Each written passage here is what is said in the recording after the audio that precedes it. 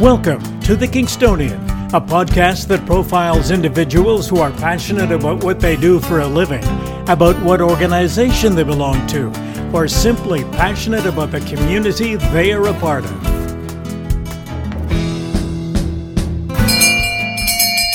Oh yay, oh yay, oh yay. Good morning, everyone. Dave Cunningham here, and that is the unmistakable voice of Chris Whyman, the town crier for Kingston. Welcome, Chris, to the program. Well, thanks for having me. We are here to talk about your career as a town crier, and we're also here to talk about tourism in Kingston. Oh, okay. Let's start off with talking about your decision to become a town crier. How did that evolve? Well, it was a long time ago, as they say. I was doing a lot of different functions around downtown and helping out and volunteering, but I also did a lot of theater, so I got sort of recognized by people in the downtown area that this guy might want to take the job of town crier, and they were having a competition in 1984. They called me a few times to come and, compete, and I kind of was like, no, I don't think so. It seems kind of strange to me. What's that all about? But literally a friend of mine was here who's an actor in Toronto now, or Stratford, I should say. And he was here saying, what do you got to lose? It's only for a year. Well, that was 32 years ago, so the rest is history. So I've been, year after year, people call me for events, for conferences, conventions, to represent the city at different locations around the world, promoting basically the beauty and charm and history of Kingston. So when you sit down to put together a cry, now that's probably something people do not realize, is that you actually compose the cry. I do. I asked for some, information that's pertinent to the event, and then of course I put my own spin on it and put it into a proclamation. And a lot of times, especially for a lot of groups that are coming to visit, I like to use a lot of humor if I can, or at least a little bit of humor, so that they will leave with a smile on their face, or it'll start their day off with a smile at the conference or whatever. So it is all written by me. I did have one guy once who wrote the cry, and he handed it to me before I went on, and in between each line he had jokes written in the cry. So of course I can pretty much go on the fly, and I was able to eliminate the jokes as I was going along, but it's got to be in my own words, because it's hard enough to read something that someone else written, as opposed to what you say, because when you write it yourself, you sort of have a bit of memory behind it. So, any particular cry that you put together that stands out from the many years of doing this? There's so many different ones, so many interesting ones that I've done, but one of the ones I just remembered the other day is when a woman came to visit here at the center. She came in and said, "Oh, you cried at my wedding, or my pseudo wedding." It was all staged. It was basically, she had gotten married already, and she invited all her friends to her wedding, but she'd already gotten married. They didn't know it, and I basically came out, "This is a sham. This wedding is it was a whole sort of play at that point." So that was one of the ones I remember the most. And there's other ones from some celebrities for birthdays and things like that, and special occasions like that. There's been so many. I mean, when you're traveling around the world, you get to meet some pretty famous people. The Princess Diana and Charles cry that I did when they arrived in Kingston and met them at the dock is a memorable one. Mm-hmm. Doing a cry for the Queen and Prince Philip in England when we had the World Championships, back in '91 or whatever. So there's been quite a few over the years. How many would you average these days in terms of cries? It's usually around 200 a year. Okay. It fluctuates, because sometimes there's been a week where there's no event going on. And then sometimes there's a week where there's 4 or 5 events during the week. And then there's a weekend with 4 or 5 events just on a Saturday. So it could be 8 on a week during the whole week. But I would say on average around 200 cries a year. Now, not only do you have to provide your own cry, you have to provide your own uniform. Yes. Well, I'm lucky, because it's now that I've basically been hired as the town crier as well as the manager of visitor services, I've been fortunate that they understand and recognize that my uniform is crucial to the job, and it's the uniform has been designed by myself, and over the course of the many years, it's really evolved up until about 1991 in different styles, but 91 it became a certain look, and I've kept that look since 1991, and that's the uniform I use now. So, now, can you describe the uniform? Well, basically, the things that you have done to make it your own? Well, of course, each town crier from each town represents their community, so the uniform has to sort of have some sort of connection to the community. So my uniform is based on the Royal Military College style, as well as Fort Henry, so that any event that I do with RMC or Fort Henry, it's synonymous with Kingston. And of course my uniform has that look, the red with the black and the gold braid. Of course the black breeches with the red stripe down the side, and the buckled shoes, which the buckles were actually made for me by the people who repaired the roof at the visitor center. All the copper work, they basically took them home one day, the guy who was doing the work, and he came back with these buckles that he made out of a pair of paperweights for the crest of the city of Kingston. So over the years, little things happen like that, and people give me buttons all the time, which I try to incorporate into the uniform.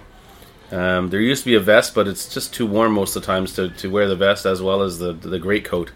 And so it's really starting off with Audrey's Costume House, 32 years ago, with the last uniform that they had on the rack, which was a Henry VIII uniform. They've been really supportive in helping me get my uniforms repaired and fixed up and things like that. But it's really evolved from a drab, brown coat to something that's so brilliant and representative of Kingston. Now, we touched on it a little bit. Let's go back and talk about some of the competitions you've been a part of. Yeah, well, it goes back to the very first competition we had here in Kingston when I won the job of town crier. Next was the regionals, where we had all the town criers come in regionally, and that I came in first in that one. Then the regional winners all went to Ottawa for the first provincial championships, and I won the first provincial championship, which allowed me to go to the first international, which they had about 35 to 40 criers at the first international in Halifax. And having no knowledge, it was just basically I was looking and trying to steal ideas of all these different criers that some had been doing it already for 20 years prior to me. I came in 15th, so I was pretty happy with that, not having the skill. But over the course of the many years, there's been a lot of first, seconds, and thirds at provincials, nationals, internationals, North Americans, and of course the World Championships, which are held different locations. The last three, prior to the one in Kingston and New Zealand, was in Chester, England, which I won 3 times. So it was quite an enjoyable event. It gets a lot of press for the city of Kingston, because when you think about the competition, it's two ideas that go through my mind. Is the number one thing is get as much promotion for the city of Kingston as I can, and the second thing is the competition, which is really just for the criers to see, just for our own, see how we're doing against each other. And the best judges for competitions are criers, so they know. So when a judge comes up and you end up being third, and all the town criers say, "Nah, you should have been first." They know. So it feels good, even if the judges think you're third place. The criers say you're first place, and that's very, very heartwarming. So, one of the side benefits of all of these competitions is the opportunity to go to places you might not otherwise have visited. Yeah, it's true. And anytime that I can get to somewhere that you can just get your name or your face or your stories in the radio or television about the community is a bonus. It's the last competition I came in fourth at was the Worlds in New Zealand.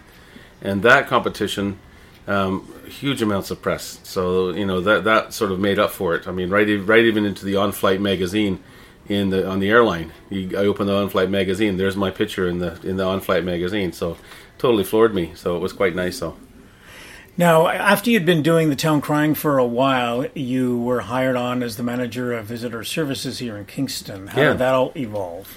Well, they approached me basically because of the high profile that I give to the city of Kingston. They sort of knew that I was already a tourism ambassador for the city of Kingston, and I basically brought my application form in and my resume. Which, I mean, for 20 years I'd been working in a retail environment as manager of a photo store in Kingston. And of course, before that, I even started off as a manager at an ice cream store. So I had a lot of experience working and dealing with the public. Customer service is sort of the number one priority on my list. And of course, making people smile and have a good time in Kingston was just something that went hand in hand with the town crier. So, describe the staffing that you have here at the visitor center. Well, usually we have two permanent part-timers that work in the store here. And throughout the summer, we hire students, and we try to get a good array of students that are bilingual, that are people-oriented. In my back of my mind, every time I'm doing an interview or for the job, I'm thinking, is this person got a little bit of theater in them? Because really, when you're dealing with people every day, it's almost like doing a show. You constantly have to be on, You have to be ready to perform, sort of, Yeah. and have great knowledge of the city of Kingston. Our focus is really to make sure that we send people off into the city of Kingston to shop and to stay in hotels and go to attractions and all the different things that Kingston has to offer. Our job is to make sure that they leave here happy and satisfied that they got all the right answers and that they're ready to go off and explore Kingston. It's many great things. It's festivals and events, and it's great shopping and restaurants. I mean, it's just a plethora of things that Kingston has to offer, and it's an easy sell. So those of us who live here may not be aware of just how important tourism is to the city's economy. Oh, it is. It's millions of dollars that come into the city of Kingston because of tourism, and it's the efforts that we put in the last, since I've been here, which is 10 years, to promote Kingston all around the place. I mean, especially New York State, Montreal, Toronto, the regions that people will stop in, the big centers they stop in, but they'll say, having knowledge of Kingston as they're coming through, we got to stop and see this town. So we've done a lot of efforts to try and get people to come here. And now with all the new attractions and things that are happening in Kingston, it's even a more easier sell to get them to stay. Because the old expression "heads in beds" and all those things about tourism. It's true. If they have so many options, they'll say, "Gee, we got to stay overnight because we can't do all this in one day." Yeah. And that's what's happened with a lot of our tourism partners have really stepped up their game to help us with that in tourism, and it's fantastic. How many visitors would you estimate drop into the city of Kingston over the course of the year? Well, I don't have the actual numbers for all that yet. They send that out, and it's never always updated like so quickly. But we had this year, through our doors right now, we're around 200,000 people. So just through our doors alone. So if they don't show up here and come to see us, we can't gauge that. But a lot of people. I mean, I think the director of tourism would be the best to probably have those numbers because I'm really focused on visitor services. So. Now, when I dropped in to tape this particular conversation, I noticed you were talking to one of your guests in French. What other kinds of languages pop up, or people from different countries show up at the door? We get all over the world: German, French, Spanish. We have Russian that comes in, Chinese, Japanese, Korean. All over the world, people come into here. I mean, and we had this year very fortunate, and every year we try to find as many bilingual, trilingual, multilingual staff members, and that can help different languages. And we had a person that spoke Chinese, Spanish, French. French is sort of the most crucial because we're so close to the Quebec, to Quebec, and it's a lot of people coming to Kingston. I would say it's a huge number of French people that show up here, and because of that, the knowledge of the bus tour groups that come in, they know that we sort of are stepping up our game in the French and bilingual selection of staff. So, yeah. Now, what are the three most popular tourist attractions that you see visitors going to in the city of Kingston right now? Yeah, and I think it's three or more because we've like I say, we've noticed a lot of new attractions stepping up their game. Fort Henry, the cruise lines and the trolleys are huge, and of course now the prison being opened for the public has really brought more people into Kingston. So, but there are some little hidden gems that people miss out on, and that's things like the Pump House Steam Museum and the Electronics Museum up at the base. I mean, every one of these little museums is really, really coming out of the shell, and it's been with the cooperation and collaboration of a lot of other companies. Like the cruise line and the trolleys have done a thing called a K-Pass, where you buy a pass, you get a pass to all the museums, and then that money is shared with all the museums, right, that are on the list. Right. The trolley has a hop-on, hop-off service, which before didn't have it originally. Then it had it just a small scale. Now they have 4 trolleys, so they have it on a half-hour schedule. Like, again, their game has really stepped up to help increase the amount of options for visitors in the city of Kingston. So it's just an awesome collaboration of all the Fort Henry and Bellevue House, the Prison Museum, the prison itself. Bellevue House is a nice little living museum that when people go there, they don't realize that one of the unique things about Bellevue House is the garden. And a lot of the senior people that are really into gardening, when they find out that those tomato plants are from the original tomato plants that were there when Sir John A. was there. It's kind of a thrill. Yeah. That kind of thing is for them is very, very neat.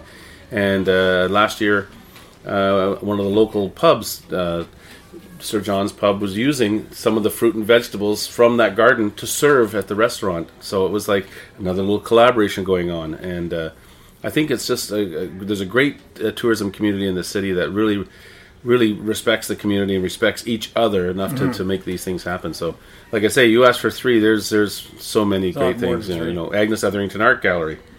It's a great little spot at the university that now people are coming back after we send them over to the Agnes because they're into art. Right. Coming back, say, what a great museum, what a great art gallery. And that is something that you like to hear. People coming back saying, thanks for sending me there. When you talk about some of the tourist attractions or the tour companies stepping up their game to make themselves more popular and to integrate more into the whole tourism package for the city, I think of the Fort Henry. Exactly. And the business of establishing Fort Fright. And for those who may not be aware of it, describe what Fort Fright is. Well, Fort Fright is I sometimes try to describe it as a scare attraction, because what it is they've turned the fort literally into a haunted fort, or a haunted castle sort of thing. And it's uses humans as well as animatronics and some great little new every year they do something different or add something new to it. And again, that's something that, and for us in tourism, extends the season. And that's the number one thing that we really like to see. Kingston is a 4-season destination with FebFest in the winter and Fort Fright that goes up into the end of October. Anything we can do that can create a 4-season destination is really is top notch in my game. And a couple of years ago, they established a side building at the fort, interactive. They have the Discovery Center there, which is now really the administrative offices of the fort, and it's a great venue for not only events like weddings and things like that because of its great view. It's a great place to have a little conference get together or something, as well as either in the fort or outside the fort. Again, there's always this forethought that they're thinking of the future, right. And that's kind of the way it's nice. You can't just keep relying on all the stuff we've got. We have to evolve a little bit and create something new and create more of a something attraction wise or attractiveness wise that those people who came 15 years ago will come back and see something completely different. Right. The standards will still be here, but they've upped their game. So wow, when I was here last time, this museum didn't have that and this, and that's what is really nice about it. So, and as town crier, it's good to go and promote. I always say I extol the virtues of the limestone city, because the virtues are always getting better and better. Right. And I would guess, too, that it's in their best interest to generate more and more revenue to maintain a place like Fort Henry, which has been around a long time. Yeah, and that takes a lot of maintenance. Constant work. Yeah, right. You're right. Every museum needs that little extra push with funding, and I'd really love to see museums staying open a lot longer. I mean, it'd be a nice in my dream. I actually met with the Minister of Tourism a couple of years ago, and he said, "What's your wish list?" I said, "I wish that you would give the museums some more money so that they can extend their period of being open." For example, any National Historic Site should be open year-round. It's a National Historic Site. Right. So, another area that has become very popular in the last couple of years, too, is the Kingston Pen. Yep. And when it first opened to tourists, you couldn't get a ticket, or at least you had to sit on your computer and try to get in to buy one. Yeah.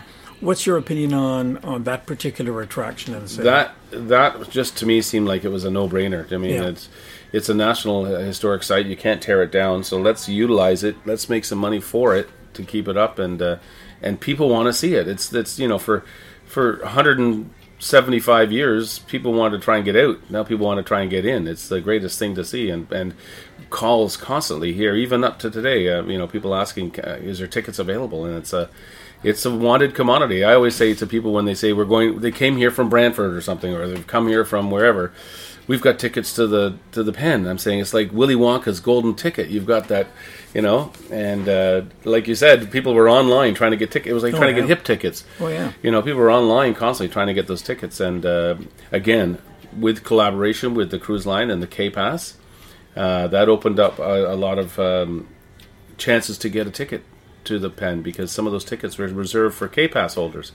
And if you're lucky enough to have a K-Pass, you're given a code which allows you to buy a pen ticket to go in to see the Kingston Penitentiary. Now, as we tape this, we know that there are different levels of government who are talking about what to do with that particular area, looking down the road into the future. Obviously, as the manager of visitor services, you would like to see it continue to have some sort of tourist component. Oh yeah, it is a huge draw for the city of Kingston, and as I mentioned, people are coming in from all over especially the region, even upstate New York, that are coming in with their tickets that they got online to come to see the prison, and it could extend their stay, or hopefully it will extend their stay, or it did, rather than coming up from Niagara Falls and just for the day, they'll come up and stay overnight, go to the fort or go to the prison, and then go home the next day. But while they're here, they're going to take part in shopping, eating, dining, retail, experiences, attraction experiences, event experiences. If they get a ticket during Blues Fest, well, they're going to probably buy a Blues Fest ticket and come to Blues. It would be an awesome thing to see it open as a regular basis. So.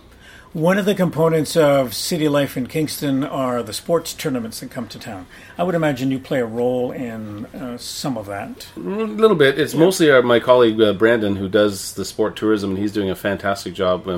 Bidding for different events, working with local organizations, sporting organizations to have some of their tournaments here. Tournaments are a huge boost for Kingston because it fills hotels. Restaurants, and we've got some awesome sporting venues here in Kingston now with the Queen's new Richardson Stadium.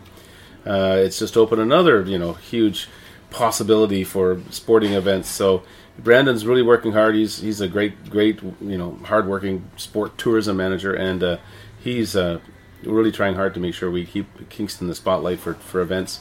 The K-Rock Center, another great venue. All these things that happen in Kingston are all... we've used the K-Rock Center for big conferences and conventions, so not just a sporting event. So again, all these places are a boom to Kingston, a boom. One of the things that I've always thought was fairly factual was the fact that there are a lot of people who live in the city of Kingston who have not been to some of the big tourist attractions that are right in your own neighborhood. Mm-hmm. Yeah, we've initiated in the last over the last few years since I've been here, 10 years, we've been doing Tourism Awareness Week, which we try our hardest to get more and more locals to get out there and experience Kingston. Take a look at what Kingston has to offer.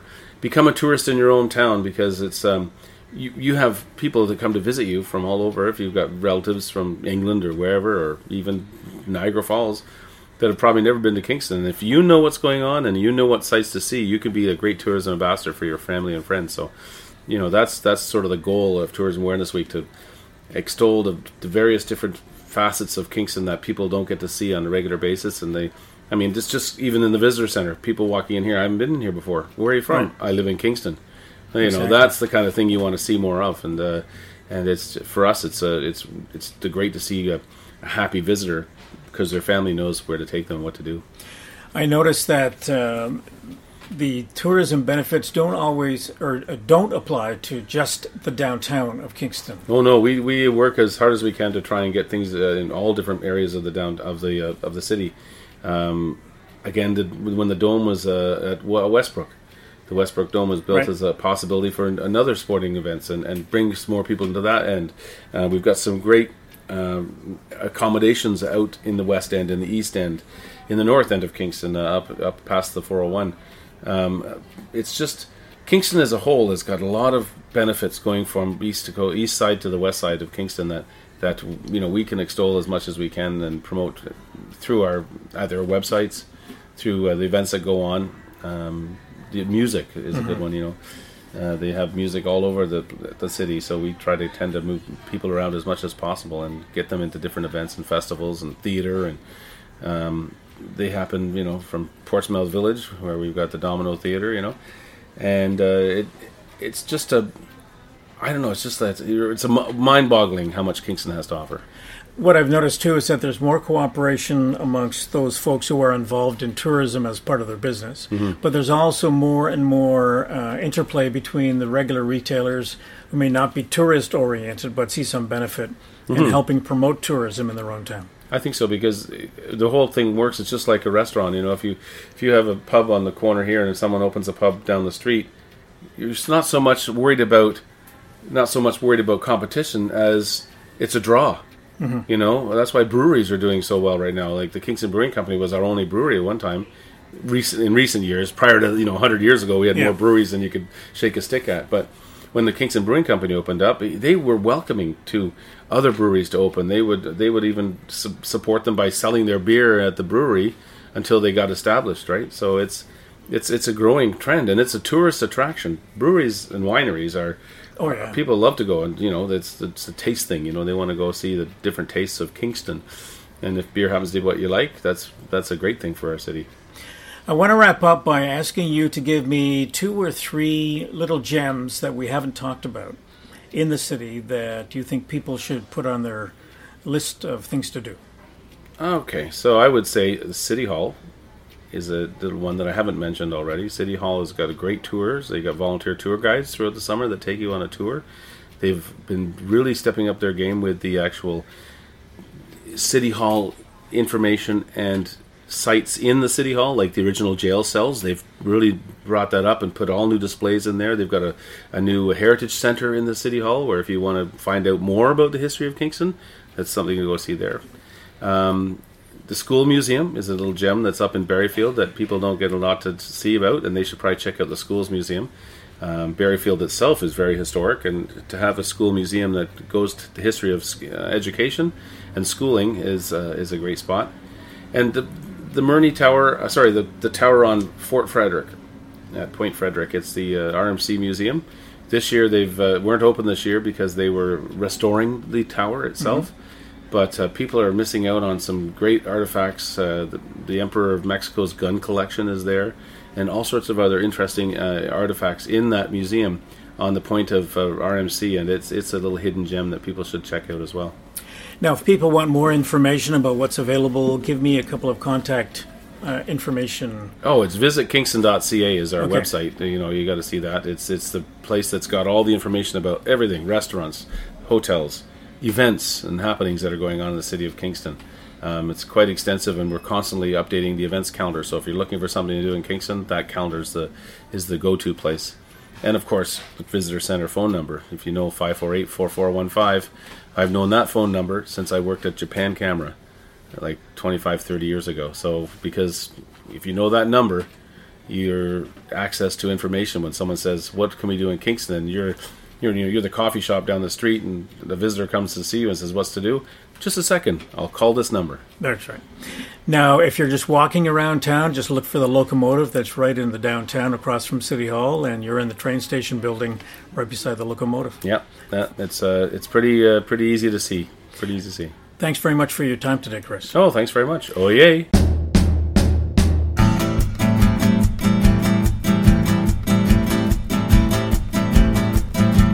Theme music for the program is Stasis Oasis, a tune written and performed by Kingston musician Tim Aylesworth.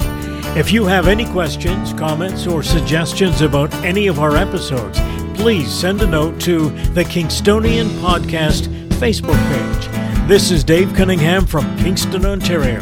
Thank you for listening. Until next time.